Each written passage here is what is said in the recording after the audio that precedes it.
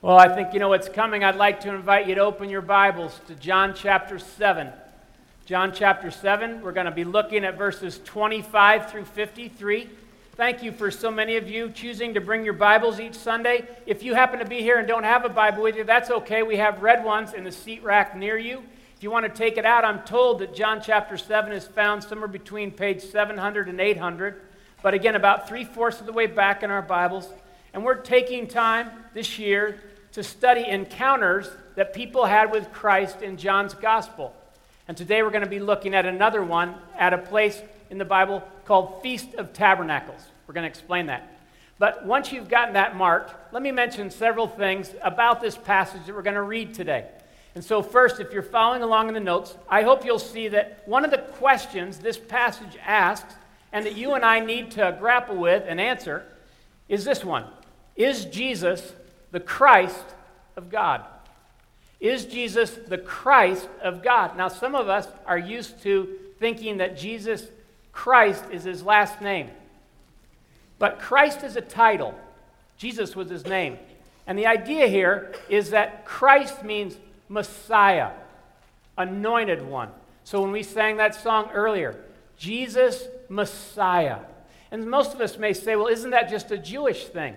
The Christ, the Messiah. Why the big deal? Why does it matter if I answer as Jesus, the Christ of God? Well, friends, what we learn in the Bible is that at the center of what God is doing in human history, it all pivots on the Christ, the Messiah, what he's going to do. That is when he's going to do his most important work, and out of what he does with the Messiah, everything else will flow. So it's not just a Jewish thing, it's about every nation, every tribe, every language, every tongue. And therefore, is Jesus the Christ of God? Now, I bring that up because if you're still following in the notes there and that line, I want you to see in this text today, the Christ, that phrase is going to be mentioned 5 times. You'll see that it's listed in verse 26, 27, 31, 41, and 42. And that just tells us that this was really on people's minds. Some people go, well, it's not on my mind much at all.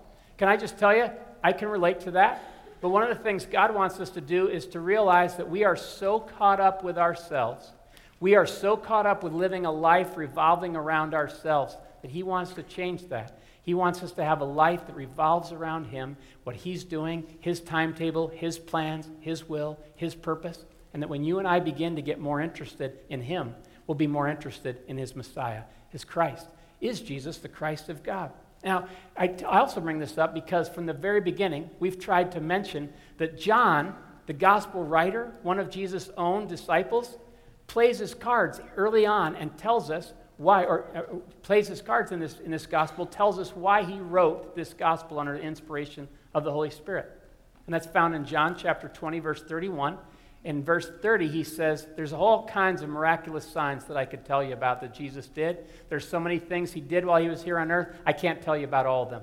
But look at what verse 31 says, and I'd like for us to read it together so we know why we're studying this together. But these are written, that you may believe that Jesus is the Christ, the Son of God, and that by believing you may have life in his name. Why is it important whether or not Jesus is the Christ? Because if he is, the possibility of having life in his name is huge. Second thing I want you to see before we look at this passage is that we're going to talk about the Feast of Tabernacles today. I mentioned this last week. And my prayer is that by the time we're done today, you will find that this understanding of what the Feast of Tabernacles is will add to your appreciation for what Jesus says here in John chapter 7. So if you're following along, the Feast of Tabernacles has a water ceremony in it. And that's going to be a key point to notice later when we're reading this. It has a water ceremony in it. All the different feasts and festivals that the Jewish people celebrated were to help them remember what God had done in the past, to help them live in the present more alive to him, and then to look to the future for what he was going to do. And the Feast of Tabernacles is no exception. When they celebrated the Feast of Tabernacles, this water ceremony reminded them that when they had been wandering in the desert for 40 years, God had been incredibly faithful to them. He miraculously provided water in the middle of the desert. I don't know if you've ever read this before, but they got to a place, and when you have 1 million to 2 million people plus livestock traveling, and you're in the desert and there's no water, it's a big problem. And so what we see here is look at Exodus 17, verse 6. it says this. God says, I will stand before you on the rock of Mount Sinai. Strike the rock, Moses, and water will come gushing out. Then the people will be able to drink. So Moses struck the rock as he was told, and water gushed out as the elders looked on. Now just imagine this. Probably wasn't a tiny rock. It was probably a big part of the rock on the side of Mount Sinai. And when he struck the rock, not just water dribbled out, it gushed out. It just came flying out, and people all of a sudden realized this is going to be enough. This is going to help us.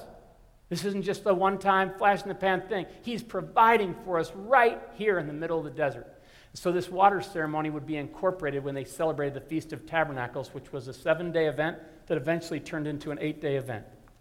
Third thing I want you to see before we look at John chapter 7 is this, is that you're going to see as we read through these verses that just like in our day, in that day, people are divided, if you're following along. People are divided in what they do with Jesus.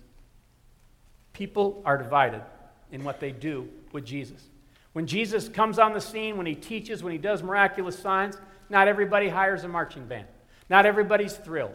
Not everybody's excited. A lot of people are threatened. A lot of people are confused.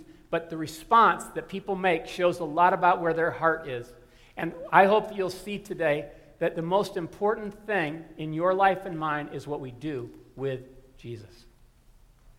Whenever I try and work on a message and try and read it first through my own life, and then as I try and think about teaching it for us as a church family, I try and answer this question before I ever stand up and talk to you. Why do we need this message? Why do we need this scripture passage? Why is it so important? Because one of the reasons we need it is because one day, as Brian already referred to, we are going to stand and give an account for what we did with Jesus. It's on your calendar. It's on mine. You may not be aware of that, but the Bible says all of us will stand before the throne of God and give an account for what we've done with Jesus. And because of that, Jesus says something in this passage that's very clear of what he commands us and recommends for us to do. And whether or not we do that can make the difference between having life in his name, having living water working in our life. And so I want to pray that he'll help us know exactly where we are with him today as we study this passage. Thank you, Lord, for your word that is living and active and sharper than anything. There is something about your word that has an authority and it speaks to our lives. I pray that you will honor what Jesus said there at the Feast of Tabernacles, that you'll help us understand the context better, and that as a result, we'll know exactly where we stand today with you, what we're doing with you, not just the people in the crowd and how they encountered you. I don't know how you do it, Jesus, but you make it possible for us to encounter you 2,000 years later because you have risen from the dead. You are alive. So help us meet you today in our study of your word. Amen. All right, so I told you to mark your spot. If you can still do that, on the notes you'll see that there's a lot of space. Well, not a lot, but there's some space around at the Feast of Tabernacles. And what I want to do is tell you some things about the Feast of Tabernacles that I hope will give you enough background so that by the time we read this passage, lights will be going off and you'll be going, oh, that's what that means. Wow, that helps a lot. That's my prayer. Okay, so here's several things about the Feast of Tabernacles. Very first thing, God instituted it. In other words, he wanted us to do this. And he tells us how to do this in Deuteronomy 16, 13 through 15. Look at his clear instructions in the Old Testament. And that's what's going on when we come to John 7. He says this to his people: celebrate the Feast of Tabernacles for 7 days after you have gathered the produce of your threshing floor and your winepress. Be joyful at your feast. You, your sons and daughters, your men servants and maid servants, and the Levites, the aliens, the fatherless, and the widows who live in your towns, for 7 days celebrate the feast of the Lord your God at the place the Lord will choose. And he goes on and gives some more instructions and says this: for the Lord your God will bless you in all your harvest and in all the work of your hands, and your joy will be complete. And that leads us to understand something about this feast. There were 3 major feasts. I mentioned this last week. I'll just say it again. In the early spring, there was the Feast of Passover. And then they had, in later spring, they had the Feast of Pentecost. And then in the early fall, late September, early October, was the Feast of Tabernacles. It was always after their harvest was completed, as you saw. So these people were usually filled with gratitude for how God had supplied yet another year. And as they would gather in Jerusalem, many had to travel to get there. It was called the Feast of Tabernacles for a reason. I don't know if you've ever heard what a tabernacle is, but a tabernacle is a temporary structure. A tabernacle is not a permanent thing. So sometimes it was called the Feast of Booths, Feast of Shelters. The idea is that in Jerusalem, when these thousands of people would come to the city, they would build for 7 days temporary shelters out of branches, out of leaves, out of palm branches, things like that, and they would live in these temporary structures. Now, just imagine a city filled with this kind of stuff. And if you were really excited about getting the Feast of Tabernacles, you wanted to get your little shelter as close to the temple as possible because you didn't want to miss all the action that was going to happen over those 7 days. And the second thing that we just saw is that this was by far and away of all three feasts, this was the most joyful of them all. There was singing, there was music, there was dancing, there was all kinds of events that just made people's hearts glad. A couple reasons for that. One, after the harvest, most people were just so relieved that another year God had provided. But the second reason is that just several days before in the Jewish calendar is what's called Yom Kippur, or the Day of Atonement. A very solemn thing where they spent an entire day fasting and remembering that they needed to be cleansed from their sins. There's something about having a very solemn occasion, going through a very deep, quiet, sad time, and then coming to something that's very joyful. If you've ever gone through a hard time and then experienced joy after that, there was something deeper inside of you that could experience that joy with more readiness. And these people had that. And so there was this anticipation. And also because I think they were going to say, and I'll get to see, Larry and Mary and Bob. I guess those weren't Jewish names. But they were saying, I'm going to get to see a lot of different people that believe in our God too. So they were very excited. Okay? Another thing that I want you to see is that the emphasis was very much on the Messiah. As we already talked about, they not only looked back but at how God had provided, but they were looking ahead. So in this passage, I already mentioned this to you, 5 times there's going to be this phrase. Is this a Christ? Is he the Messiah? There was this sense because the Feast of Tabernacles got you prepared, not just for what God did in the past, what is he going to do in the future? And might it be today? Might it be this week? Might it be now? Might we be in the chapter of the Messiah? Now, one of the ways we know this is that when the Feast of Tabernacles was celebrated, similar to some of their feasts, they sang a lot. Can I just stop and say something? As the choir was singing, as we were singing earlier, one of the marks that God is working mightily in a group of people? They sing.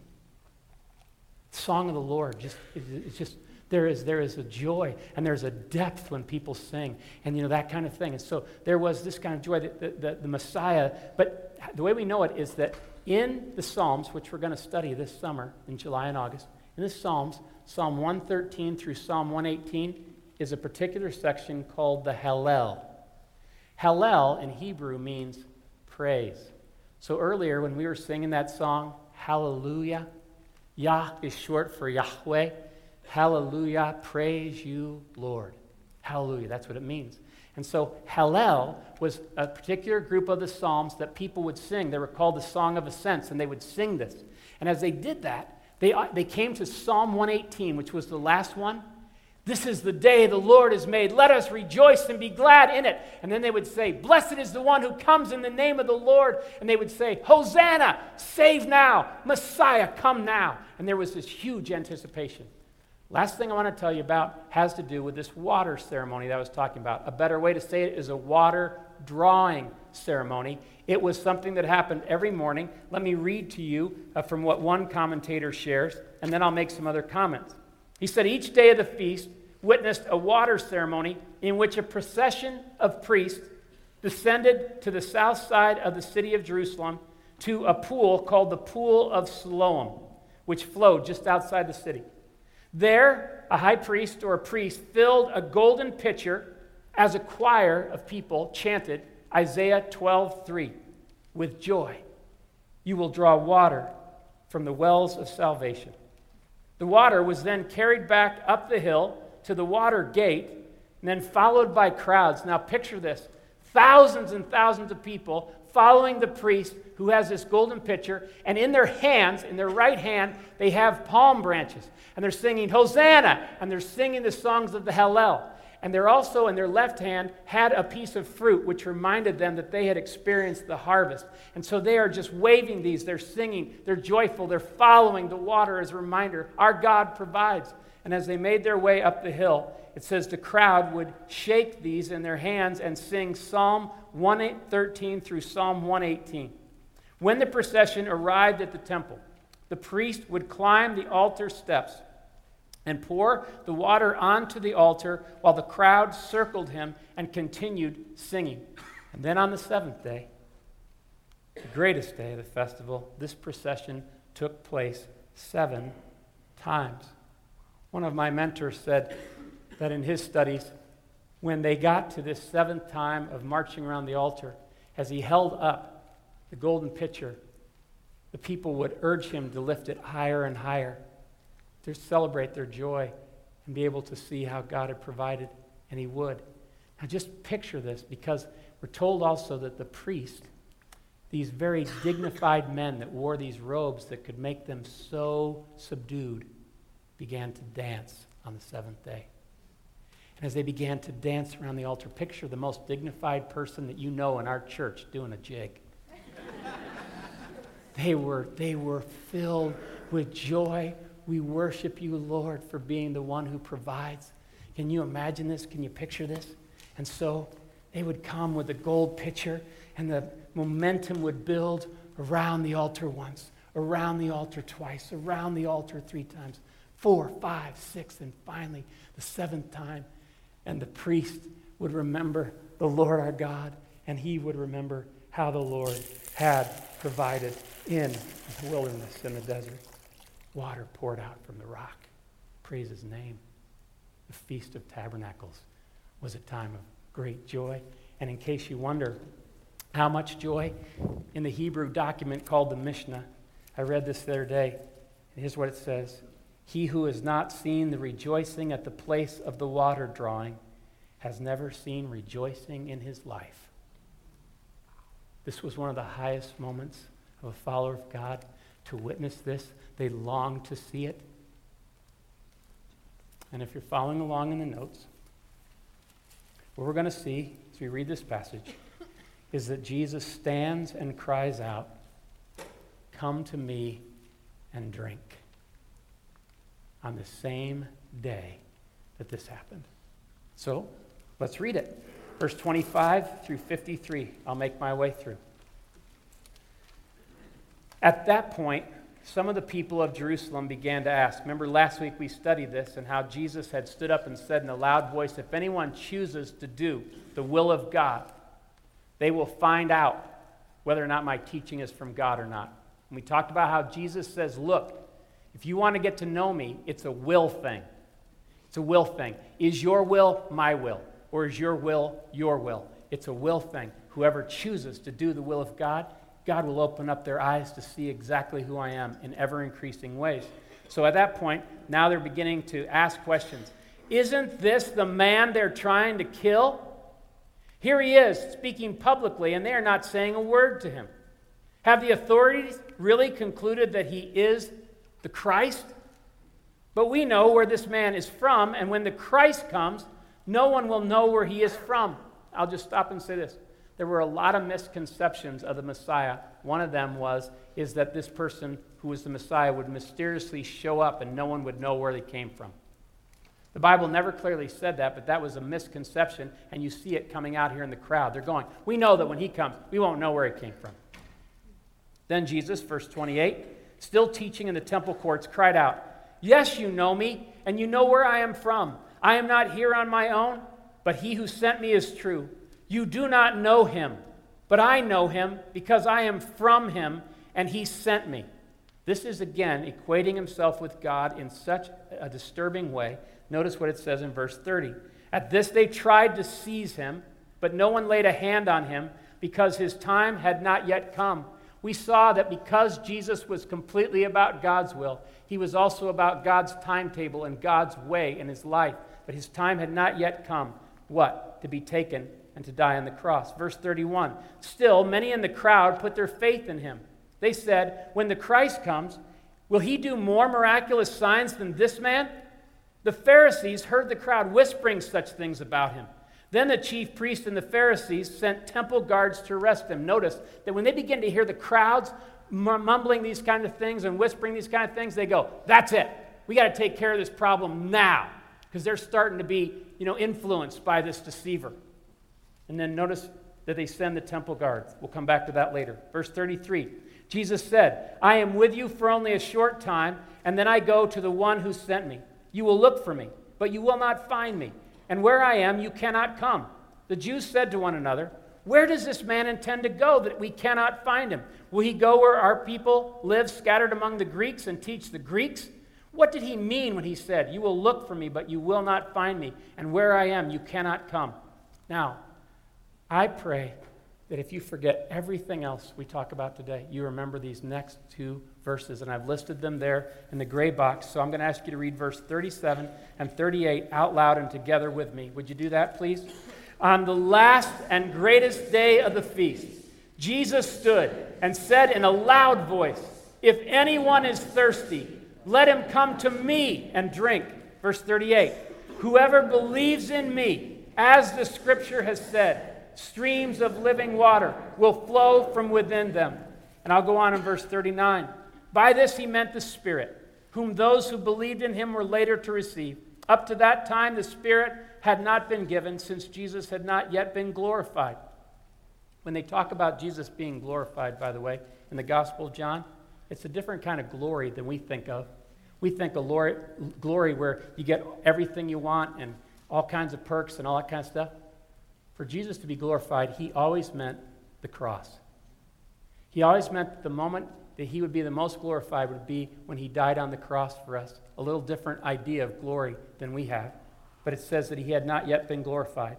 Verse 40, on hearing his words, some of the people said, surely this man is the prophet. Others said, he is the Christ. Still others asked, how can the Christ come from Galilee? Does not the scripture say that the Christ will come from David's family and from Bethlehem, the town where David lived? They didn't have necessarily access to Matthew and Luke's gospel that tell us that's exactly where Jesus was born. Even though he grew up in Galilee, he was born in Bethlehem. They just didn't know that. You see, in a crowd like this, a lot of different ideas can spread without there being correct information and understanding. And so, on hearing his words, some of the people said, surely this man, okay, verse 42 says, does not the scripture say that the Christ will come from David's family and from Bethlehem, the town where David lived? Verse 43, do you notice this? Thus the people were divided because of Jesus. Some wanted to seize him, but no one laid a hand on him. Verse 45, finally the temple guards, remember they were sent to arrest Jesus? Finally the temple guards went back to the chief priests and Pharisees, who asked them, why didn't you bring Jesus in? Verse 46 is so powerful. No one ever spoke the way this man does. Let me read it again. No one ever spoke the way this man does, declared, the guards declared. What do they mean by that? They mean he's a good talker. They mean when he talks, there is something so piercing, penetrating, so profoundly affecting by what he says. There's an authority that none of our religious teachers have ever had. There is something about him. Verse 47, you mean he has deceived you also, the Pharisees retorted. Has any of the rulers or the Pharisees believed in him? No. But this mob that knows nothing of the law, there is a curse on them. Notice how condescending they are. Verse 50, Nicodemus, who had gone to Jesus earlier, it's referring back to John 3, and who was one of their own number, asked, does our law condemn anyone without first hearing him to find out what he is doing? Notice, all he asks is a question about what's the proper way to conduct ourselves. Verse 52, they replied, are you from Galilee too? Look into it, and you will find that a prophet does not come out of Galilee.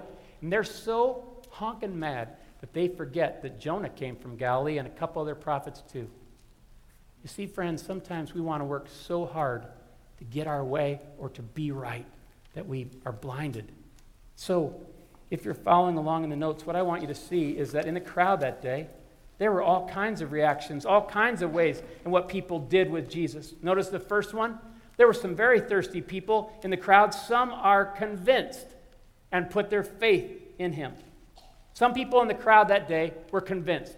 They came to the conclusion, they said, he is the Christ. He is the Messiah.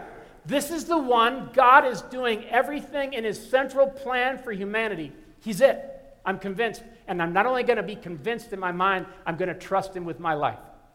And they put their faith in him, believed in him. They were thirsty. Some are conflicted, like the temple guards. They're kind of thirsty, but not thirsty enough to know what to do.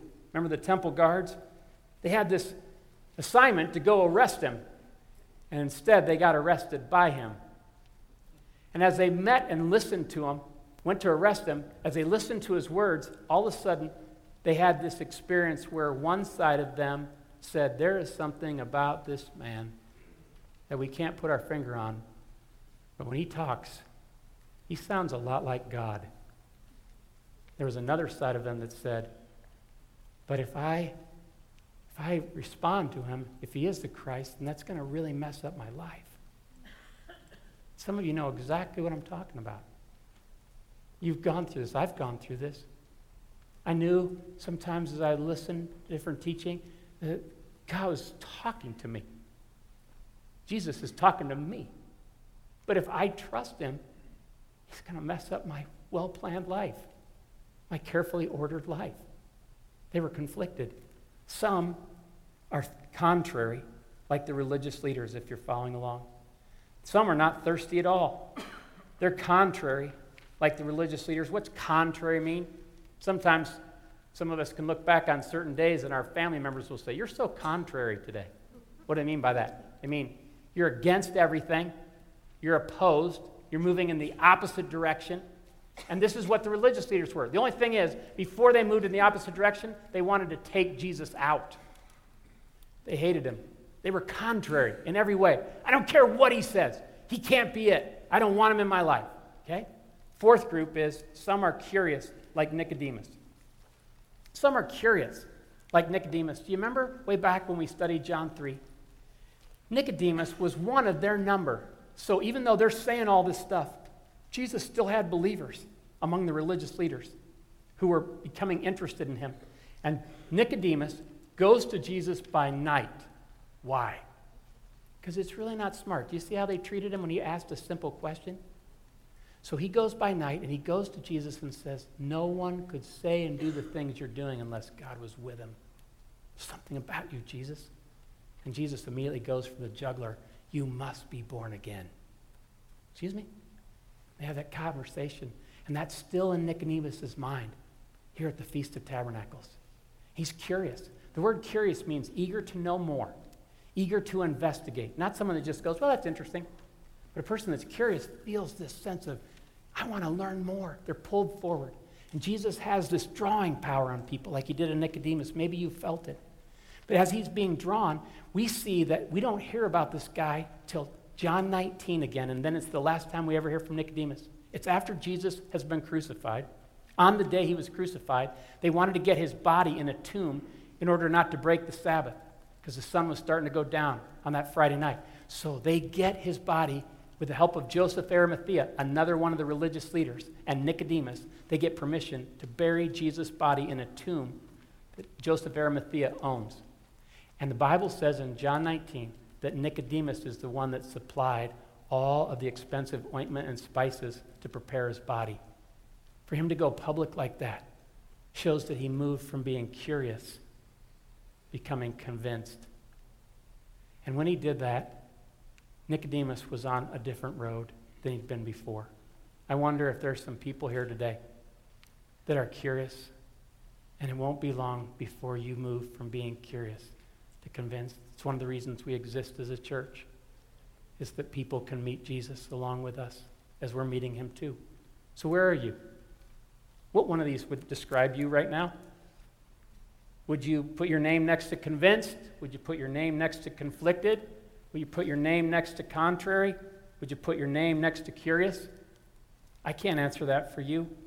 But what you and I do with Jesus and how we respond to what he said that day at the Feast of Tabernacles is the ball game. It's everything.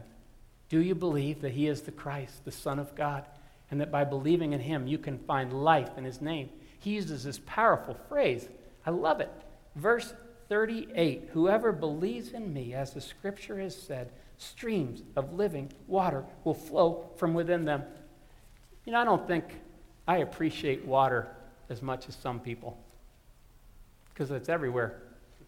I go to grocery stores and there's just aisles full of bottled water.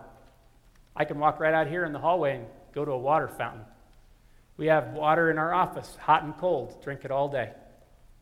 It took me going to Ethiopia to realize that some people treasure water more than we do.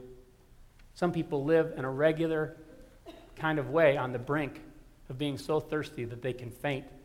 I play tennis a lot, and a couple years ago I went down to Florida. I was playing with a friend down there, and we were playing one morning, and it was so hot, so muggy, that we couldn't even play 2 sets. I thought I was going to faint on the court just because it was so oppressive. And I remember when I lifted a water bottle to my lips, I remember thinking to myself, this is a privilege. I need water more than I thought I did. You know, you can't go without water very long. You can go without food, but you can't go without water. And Jesus says, neither could the people in the desert, and neither can you, spiritually speaking. And so, what gives? Well, here's what I want to talk about, is streams of living water. Have you seen something like this before? I thought this video might help us leave the building temporarily. The sound of that noise renews my soul. When Jesus says streams of living water, he doesn't mean just living water in some kind of poetic way. Living water meant running water, moving water. I was walking with Trish the other night past Washington Park, and the pond isn't moving water. Ooh, it's all kind of creep and crud in there. See, it's stagnant. But there's something about running water, moving water, that has that kind of vitality to it. And some friends introduced us to Crested Butte, Colorado a few years ago, so our family's gone out a number of summers. I took this picture, or Trish did, and we just found a certain spot we love to go as a family and stand by. And I love just the white crashing. Jeremy, our oldest, is a photographer before he was married, and so he wanted to get close and make his mom nervous. This is Luke, our other son. He wanted to make his mom nervous, but then so did I. And so you see that there's something about being close. The streams of living water. There's a vitality to it. And there's a lot of people that claim to be Christians, and there is no vitality to them, like Jesus intends. And so there are many people that aren't Christians that they wonder if that's possible. So let me just unpack this section before we close. First, notice, if you're following along, that Jesus makes this invitation to anyone who's thirsty and comes to him. He makes this invitation to anyone who's thirsty and comes to him, and you probably know this already, but out to the right I list John 4. This isn't the first time Jesus has offered this invitation to somebody. There was once a sinful woman from Samaria who went to the well at noontime to avoid all the talkers, all the gossip, all the looks. Jesus met her there. John chapter 4, you can read it if you haven't listened to Steve's message. I urge you to do so. Fantastic help. What we're talking about. This woman had been married 5 times and was now living with the man she was with. Her life had gone completely opposite of how she hoped. And there at that well, Jesus said, I have living water that can bubble up in your life and move in your life in a way you don't have to keep living like this. She was thirsty and she knew it, and she came to Jesus, and that very day she began to experience what Jesus was talking about. And not only that, but because it was inside her life flowing, it began to flow to other people in her village. And they began to find streams of living water through Jesus as well. I love Psalm 42 when I was in college. These words, when I was in a really dry time, I memorized, and they were so helpful. As the deer pants for streams of water, so my soul pants for you, O God. My soul thirsts for God, for the living God. When can I go and meet with God? There's this thirst for God. Second thing I want you to see is that streams of living water, Jesus is referring to the Holy Spirit here. I love this. This is so powerful. And we're going to actually teach a whole lot more on the Holy Spirit when we get to John 14, 15, and 16, which was all recorded the night before he goes to the cross. Why? Because he wants to make sure his disciples really get this, that the Holy Spirit is going to be the key. He's just like me. He's the Spirit that's been dwelling in me. He's the streams of living water in me. I want to give you that gift. But the Bible says in verse 39 that Jesus could not just give this gift to anyone. He could only give this gift after he was glorified. Now stay with me on this. This means that just as water could not come out of the rock in the desert with Moses until it was struck, the Holy Spirit cannot live in unholy people until Jesus was struck on the cross for your sin and mine. And there at the cross, streams of living water began to flow out. And he would send his Holy Spirit on those who would believe in him. And that was, again, this was recorded before he was glorified. So now you and I live on the right side of the cross. You know what that means? When you and I come to believe in Jesus, that very moment, he gives us the gift of his Holy Spirit dwelling in us. And he begins to give us new life, new vision, new power, new encouragement, new strength. And that leads to this third thing. Whoever believes in Jesus has power to bless others. Oh, he says, if you're thirsty, come to me and drink. In other words, take me into your life. Let me come into your life in a deep and profound way. And as you do that, streams of living water will begin to flow not only from you and through you, but to other people. And you'll be able to bless other people. Romans 5, 3 through 5. Look at this. I've met some people, by the way, that you have gone through something very tough. And people said, how do you do it? And you don't know how to explain it except that Jesus is giving you streams of living water. It's the only way to understand it. We can rejoice too when we run into problems and trials, for we know that they help us develop endurance. And endurance develops strength of character. And character strengthens our confident hope of salvation. And this hope will not lead to disappointment. Now, read this last verse with me, please. For we know how dearly God loves us, because he has given us the Holy Spirit to fill our hearts with his love, streams of living water. And I've been telling you a lot about Corrie ten Boom. But I want to tell you one more thing in my reading of her book, Life Lessons from the Hiding Place. Some of you know that after she got out of the concentration camp, she began to tell others about her experiences because she remembered her sister Betsy's words, "We must tell them, Corrie, what we have learned in this terrible place." So she invited all their neighbors that lived around the house where they had been arrested there in Holland, now that she was back. As Corrie began to tell her experiences there in the concentration camp, one of the neighbors said, "I am sure that it was your faith that carried you through." "My faith?" Corrie said. "I don't know about that. My faith was so weak, so unstable, it was hard to have faith. When a person is in a safe environment, having faith is easier. But in that camp, when I saw my own sister and thousands of others starve to death, where I was surrounded by men and women who had training in cruelty, then I do not think it was my faith that helped me through. No, it was Jesus. He who said, 'I am with you until the end of the world,' it was his eternal arms that carried me through. He was my certainty. If I tell you that it was my faith, you might say, if you have to go through suffering, I don't have Corrie ten Boom's faith. But if I tell you it was Jesus, you can trust in him. And he who helped me will help you and do the same for you. Now I know that my own experience showed me that even in that deep place, he was greater still." And then she said one time in a letter to a friend, "I pray that God will use me 100%. Here's the phrase, "streams of living water is what I pray for." My friends, you do not have to leave this place today without knowing the streams of living water that Jesus Christ can make available to you because he was struck on the cross, and he is so good. He loves you. And so, the last question in the notes is simple. Am I learning to come to Jesus? That phrase, "come to me," means come and keep on coming. It's not just a one-time event, it's a lifestyle. Am I learning to come to Jesus day by day, hour by hour, to revive and flow out of me? To revive and flow out of me. If you've ever been incredibly thirsty to the point of fainting, you know that the minute the water touches your lips, you begin to revive. You begin to know a life in his name. Some of you Today, he's asking you to come to him. And so, in this next few moments, will you? Can you say, revive me, Jesus? I'm thirsty. Revive me.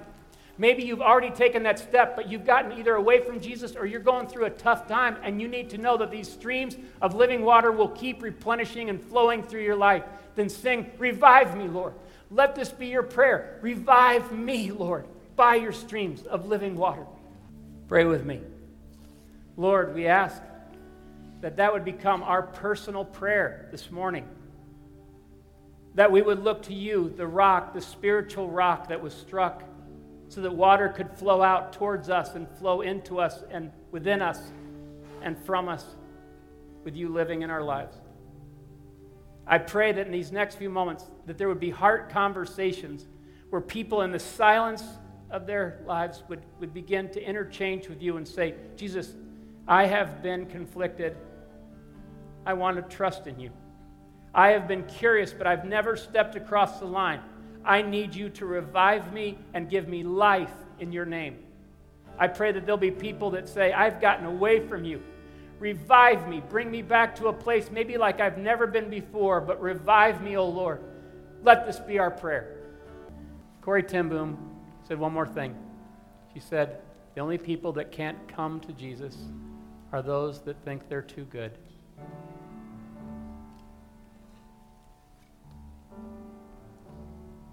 None of us are too good. So I hope you'll come to Jesus today or come to him again. Find that he is the one who can give streams of living water no matter what you face for eternity. What an incredible gift. Let me pray. Lord, now I have been asking you. I ask again, would you help each one of us know exactly where we are with you? Since you're the most important person in the universe, and all of God's plan hinges and pivots on you. Show us that what we do with you, not only once, years ago, or maybe today, but every moment of our life, is the difference between streams of living water and the desert. Help us, oh God, to come to you if we haven't, and to keep coming to you if we have. In your name we pray. Amen. God bless you.